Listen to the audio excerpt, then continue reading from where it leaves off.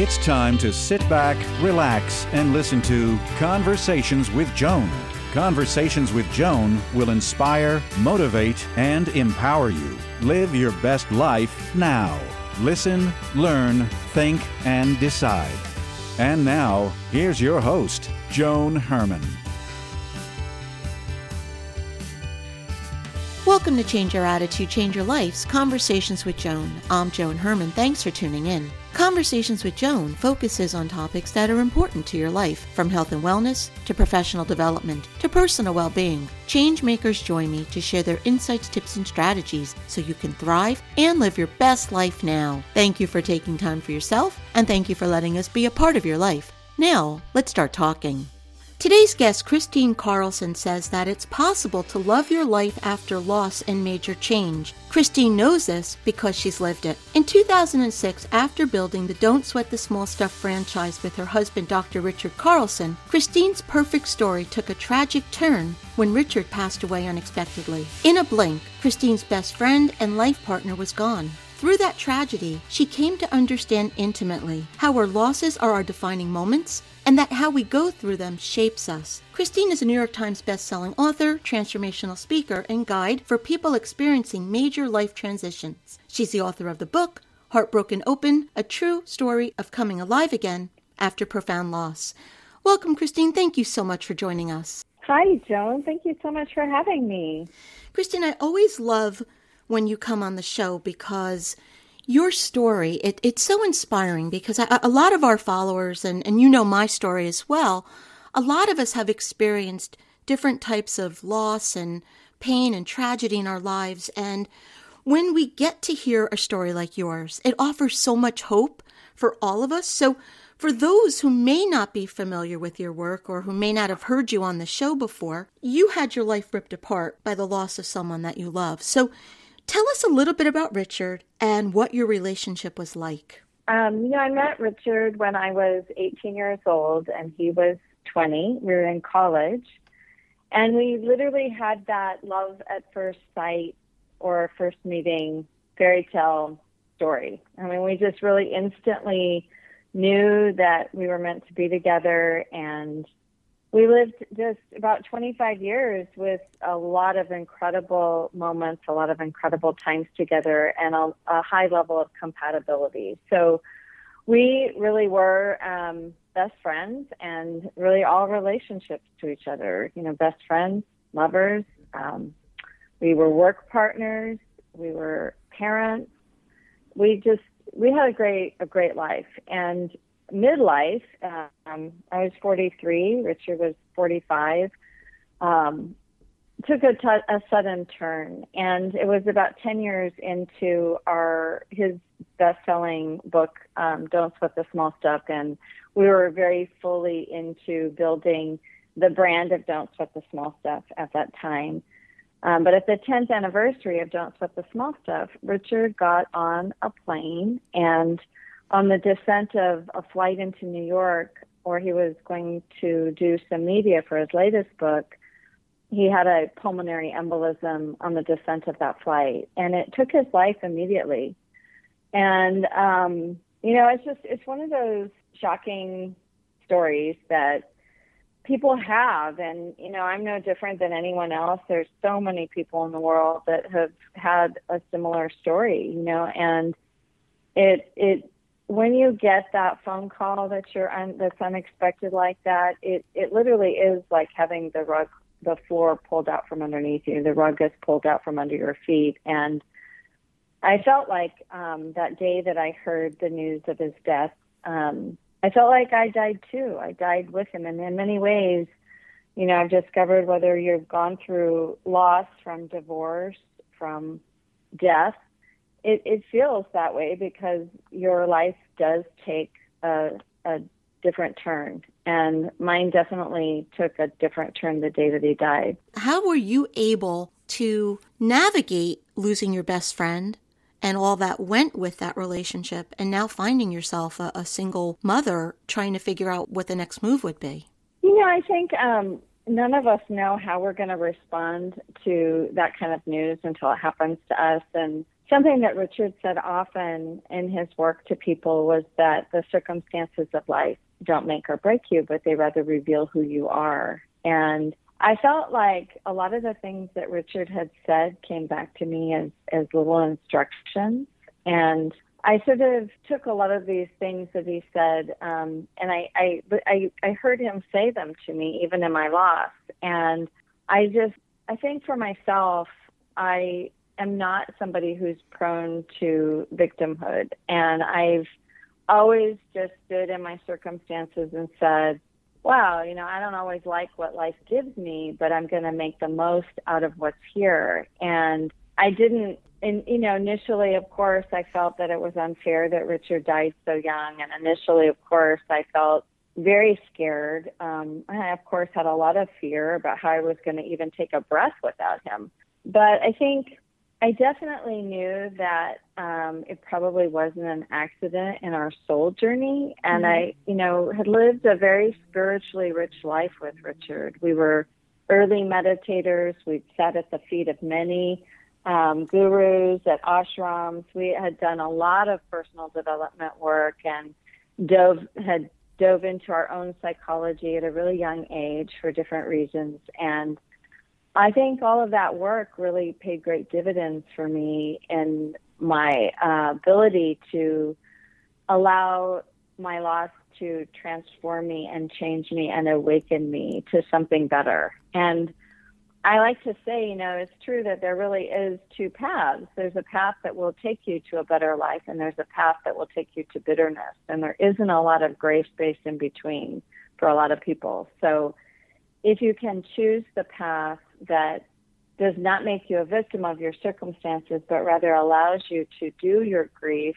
to grieve properly, to feel your feelings, and to keep stepping into life every single day, then you'll be on a path to a better life at some point. And that's not to say that the path of grief is an easy one. It's not. It's wrought with sorrow and pain and dark corners, and you have to really search out what is light for you, search out your support, not isolate yourself in grief. I mean, so many people might think that isolation is the way to go, but it actually really can be quite harmful to isolate yourself too long in grief. So, looking for support, looking for light, trying to stay inspired, and just following the breadcrumbs each day of how do you get out of bed? How do you look for what there is in life that's going to keep you looking for more life? And, there's a time of survival. There really is. I've been helping a lot of people in grief lately, and I know not to say too much about being too far down the path too early, because there is a time that we are very wounded and very, very grief-stricken and stricken down. And during those times, it's not really that comforting for somebody to think of their future. It's more comforting to just go through where they are in the moment. And if you can hold space for somebody in the moment and allow them to be where they are without trying to fix them, that's oftentimes the most helpful thing you can do for somebody in grief. Yeah. I like when you say we don't sweat the small stuff when we're living the big stuff, because what I've learned to do over the past few years is when I start to get upset about something or feel pain about something, I say to myself, if I were sick or if something really bad happened, would I care about this thing that's upsetting me so much? And I've learned that most of the things that I get upset about really don't matter. Yeah, that's so true. And that's a great way to get your perspective back is to ask yourself questions like that. That's so healthy, Jen. You and I are, I like to say, on the other side. I mean, you're always going through it's a process, but when you do come out on the other side, you see those moments where you could have gone in that one direction you talked about and stayed in that pain, but making that decision to go the other way, it's a hard one, but that's where you end up with so many beautiful things. There really are wonderful things that can come out of the ashes of pain. I'm not saying that we want them, at the time. We don't wish the pain, but there really are wonderful things. We don't want them delivered, in that way. We definitely don't want them delivered in that way. But, I kind of say to myself now, if I'm in this situation, I might as well look for the blessings because I'm here. So this is the choice. I can look for the blessings or I can stay in the pain. Yeah, I love something my dear friend Karen Salmonson says. She said that when you look for the lesson and then you get the blessing. Yeah. Well, you were saying, Christine, that you lived a spiritual life. And when you went through all of this pain, was everything that you practiced available to you right there? Or did you find yourself in all of that grief and kind of stuck? I can't say that I was ever stuck in grief. I felt like grief was something that was undeniable, and that the only moments I felt like maybe I wasn't grieving enough was when my stomach would hurt, and that would tell me that, I need to cry more. I started making that correlation because I would get a really bad stomach ache, and then I would cry really hard, and the stomach ache would go away, and I would say, there's my body teaching me how to grieve and rewarding me for doing it right. And so I would just let myself be in the present moment, but also let myself feel all the feelings of just, everything you go through, from feeling terrified at your future to incredibly angry and sad, and just so sad and so longing for that person that you love, longing to talk with them and laugh with them and brush your teeth and have toothpaste flopped all over your face with them, Christine, what you're describing right now was really the biggest thing that I know I had to release. It was all those supposed to be's, the way everything was supposed to be, the way you envision your life. You envision that toothpaste there. It was supposed to be there. And until you could let go of that, it's really hard to move forward. Yeah, I find that is the key for all people is they're reconciling, the loss of a dream, the loss of their future, the loss of how they thought it would be. And when you can finally stand at the edge of the moment, of this moment, and say, I don't see what my future is, but, oh man, I'm so glad to be alive, then you've healed. Yeah. Well, that goes back to when you and I first spoke today. I remember saying to you, wow, you've had such a monumental year. And if you look back at all that you've gone through, would you have ever believed that you're where you are right now? Did you see this for yourself?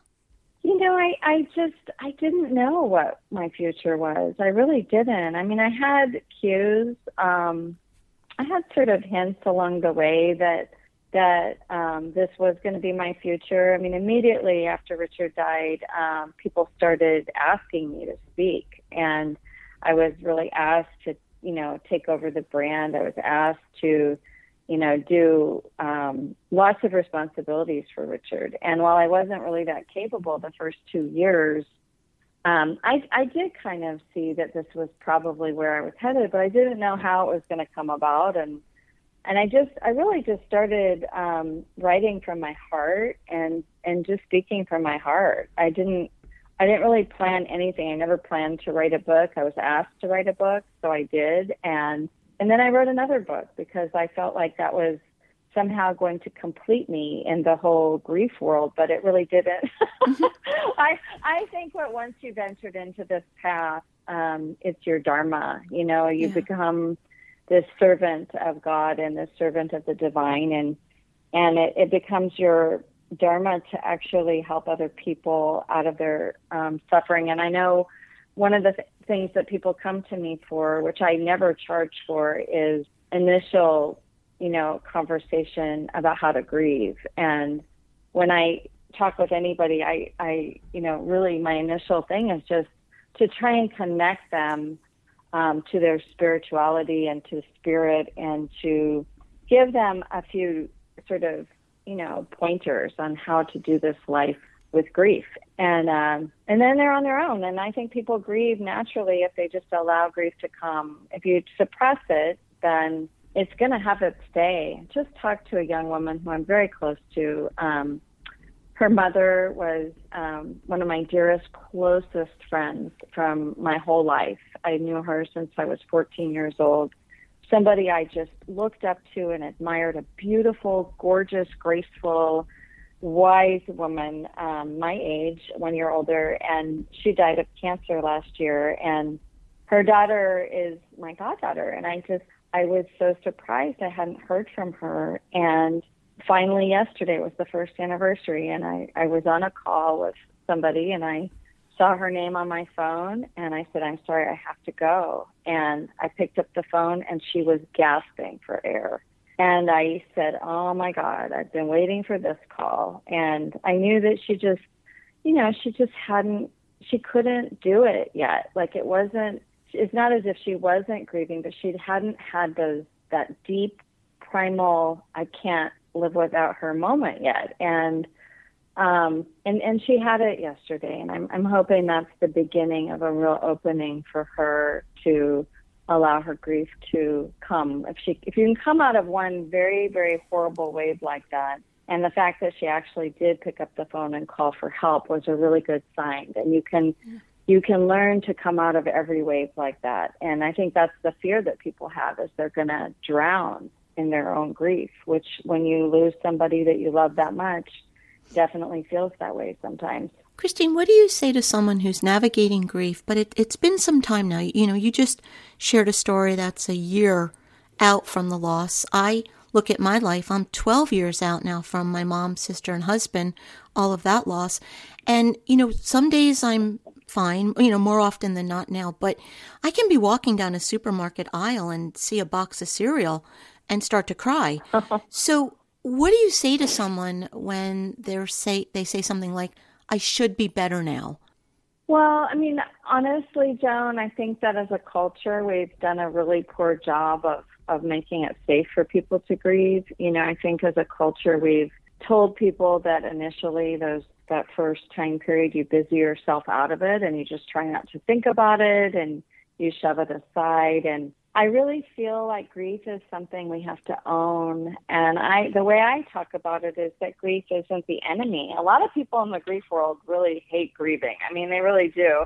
I have many friends in the grief world, and they just hate grief. And I always say, well, you know what? Grief is actually a friend. Grief has come to heal you. And that's the way, if you embrace grief in that way, that this is a temporary situation, that this is these emotional responses that you're having are not depression. These are responses that you're having because you're grieving, because you loved deeply, and you're attached, and you have to find your way to that spirit that is, you know, was a person that you knew that is now a spirit, so that you can feel the sense of them and that continued relationship.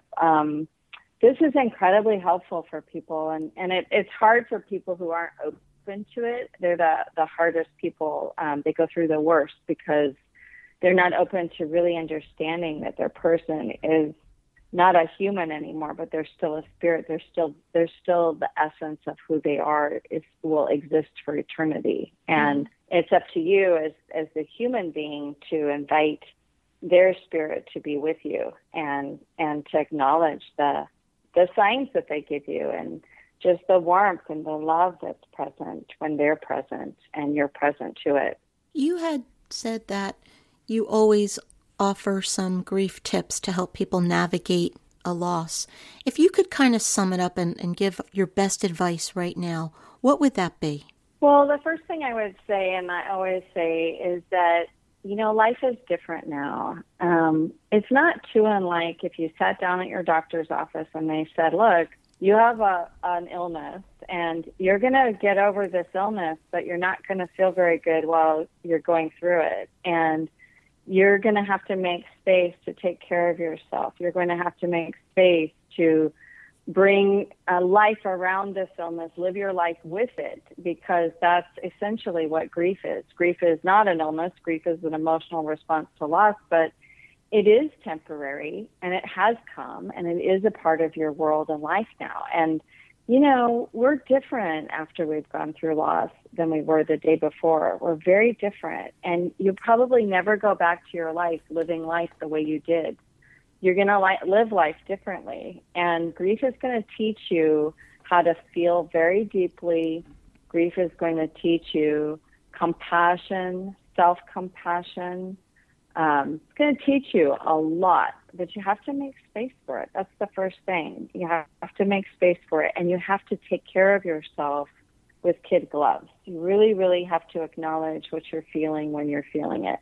And that means that maybe you have a dental appointment on Wednesday at 10 o'clock, and Wednesday at 9:30 comes, and you are in grief, and you're having a wave, and you call your dentist up and you say, I'm sorry, I cannot make my dental appointment at 10 o'clock because I'm grieving and I'm in grief right now. And that's the kind of thing that you have to make way for, because you don't know when grief is going to hit you. Now, 12 years later is different than 3 months out. Like 3 months out, you might be in the grocery store and start crying and not be able to breathe. Right. And 12 years later, you're going to be in the grocery store, and yes, you might start getting weepy, but it's a softer, gentler form of grief. And so initially, you have to really make space for grief, and you have to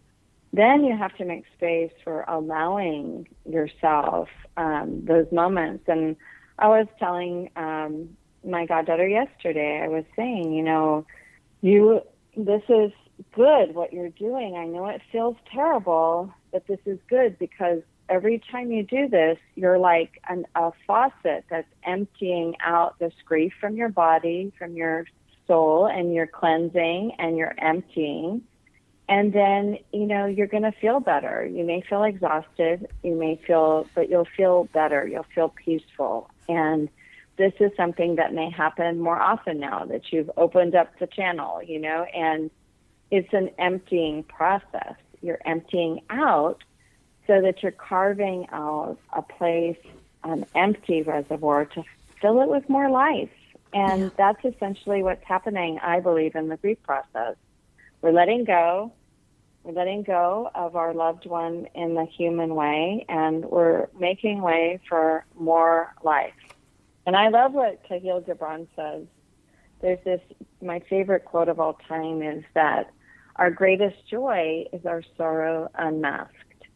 So as you cry and scream and holler and shout and cry your tears and go through your sorrow, joy will come. You're carving out a place in your heart for more joy. And you're expanding your heart to more love and to more love and a better life.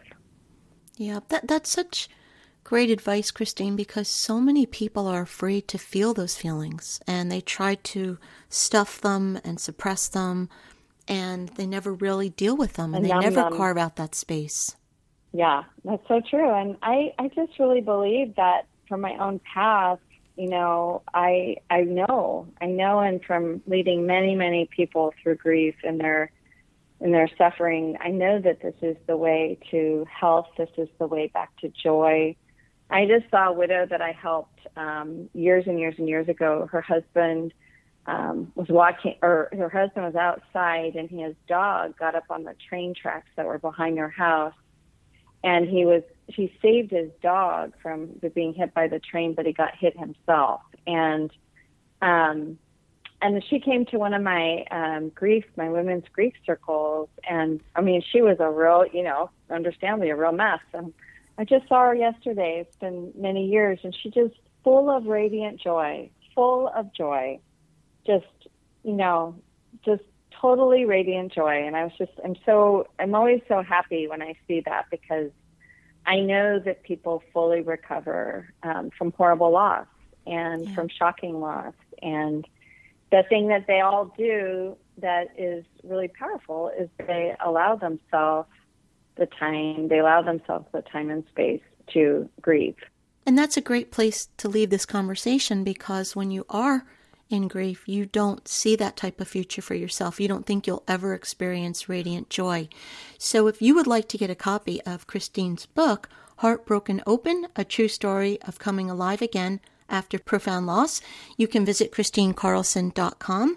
Christine, in about 30 seconds or less, what's the final word? What would you like to leave our listeners with? Well, I'd just like to say that sometimes our greatest sorrow can move us forward in life so that our lives have greater meaning. And that again, just to reiterate that loss is a part of this human experience, just like joy and all the great things that we get to experience are a part of it. And the more that you can embrace change, the more that you can embrace the things that you might want to change, the better you'll be and the less suffering that you'll have. And just remember, it's a journey. It's a journey. It's a process of discovery. It's a process of healing. And I just want to thank you, Joan, for having me on and for sharing with you today. Thank you so much for being here. I look forward to you coming back on. I wish we had more time because there's so much that I would like to cover with you. So we will definitely get you back on the show. Thanks, Joan. Thank you for joining us. I hope you found the show informative. At Change Your Attitude, Change Your Life, we believe that knowledge is power. Take what you've learned, apply it, and live your best life now. Remember that the information provided is the opinion of our guest and should never replace the advice of a professional who knows your personal situation. If you'd like more information, visit our website, CYACYL.com. That stands for Change Your Attitude, Change Your Life. While on our site, listen to past shows on demand, read the digital magazine, sign up for our mailing list, and be sure to follow the show on social media. Until next time, this is Joan Herman. Thanks for tuning in.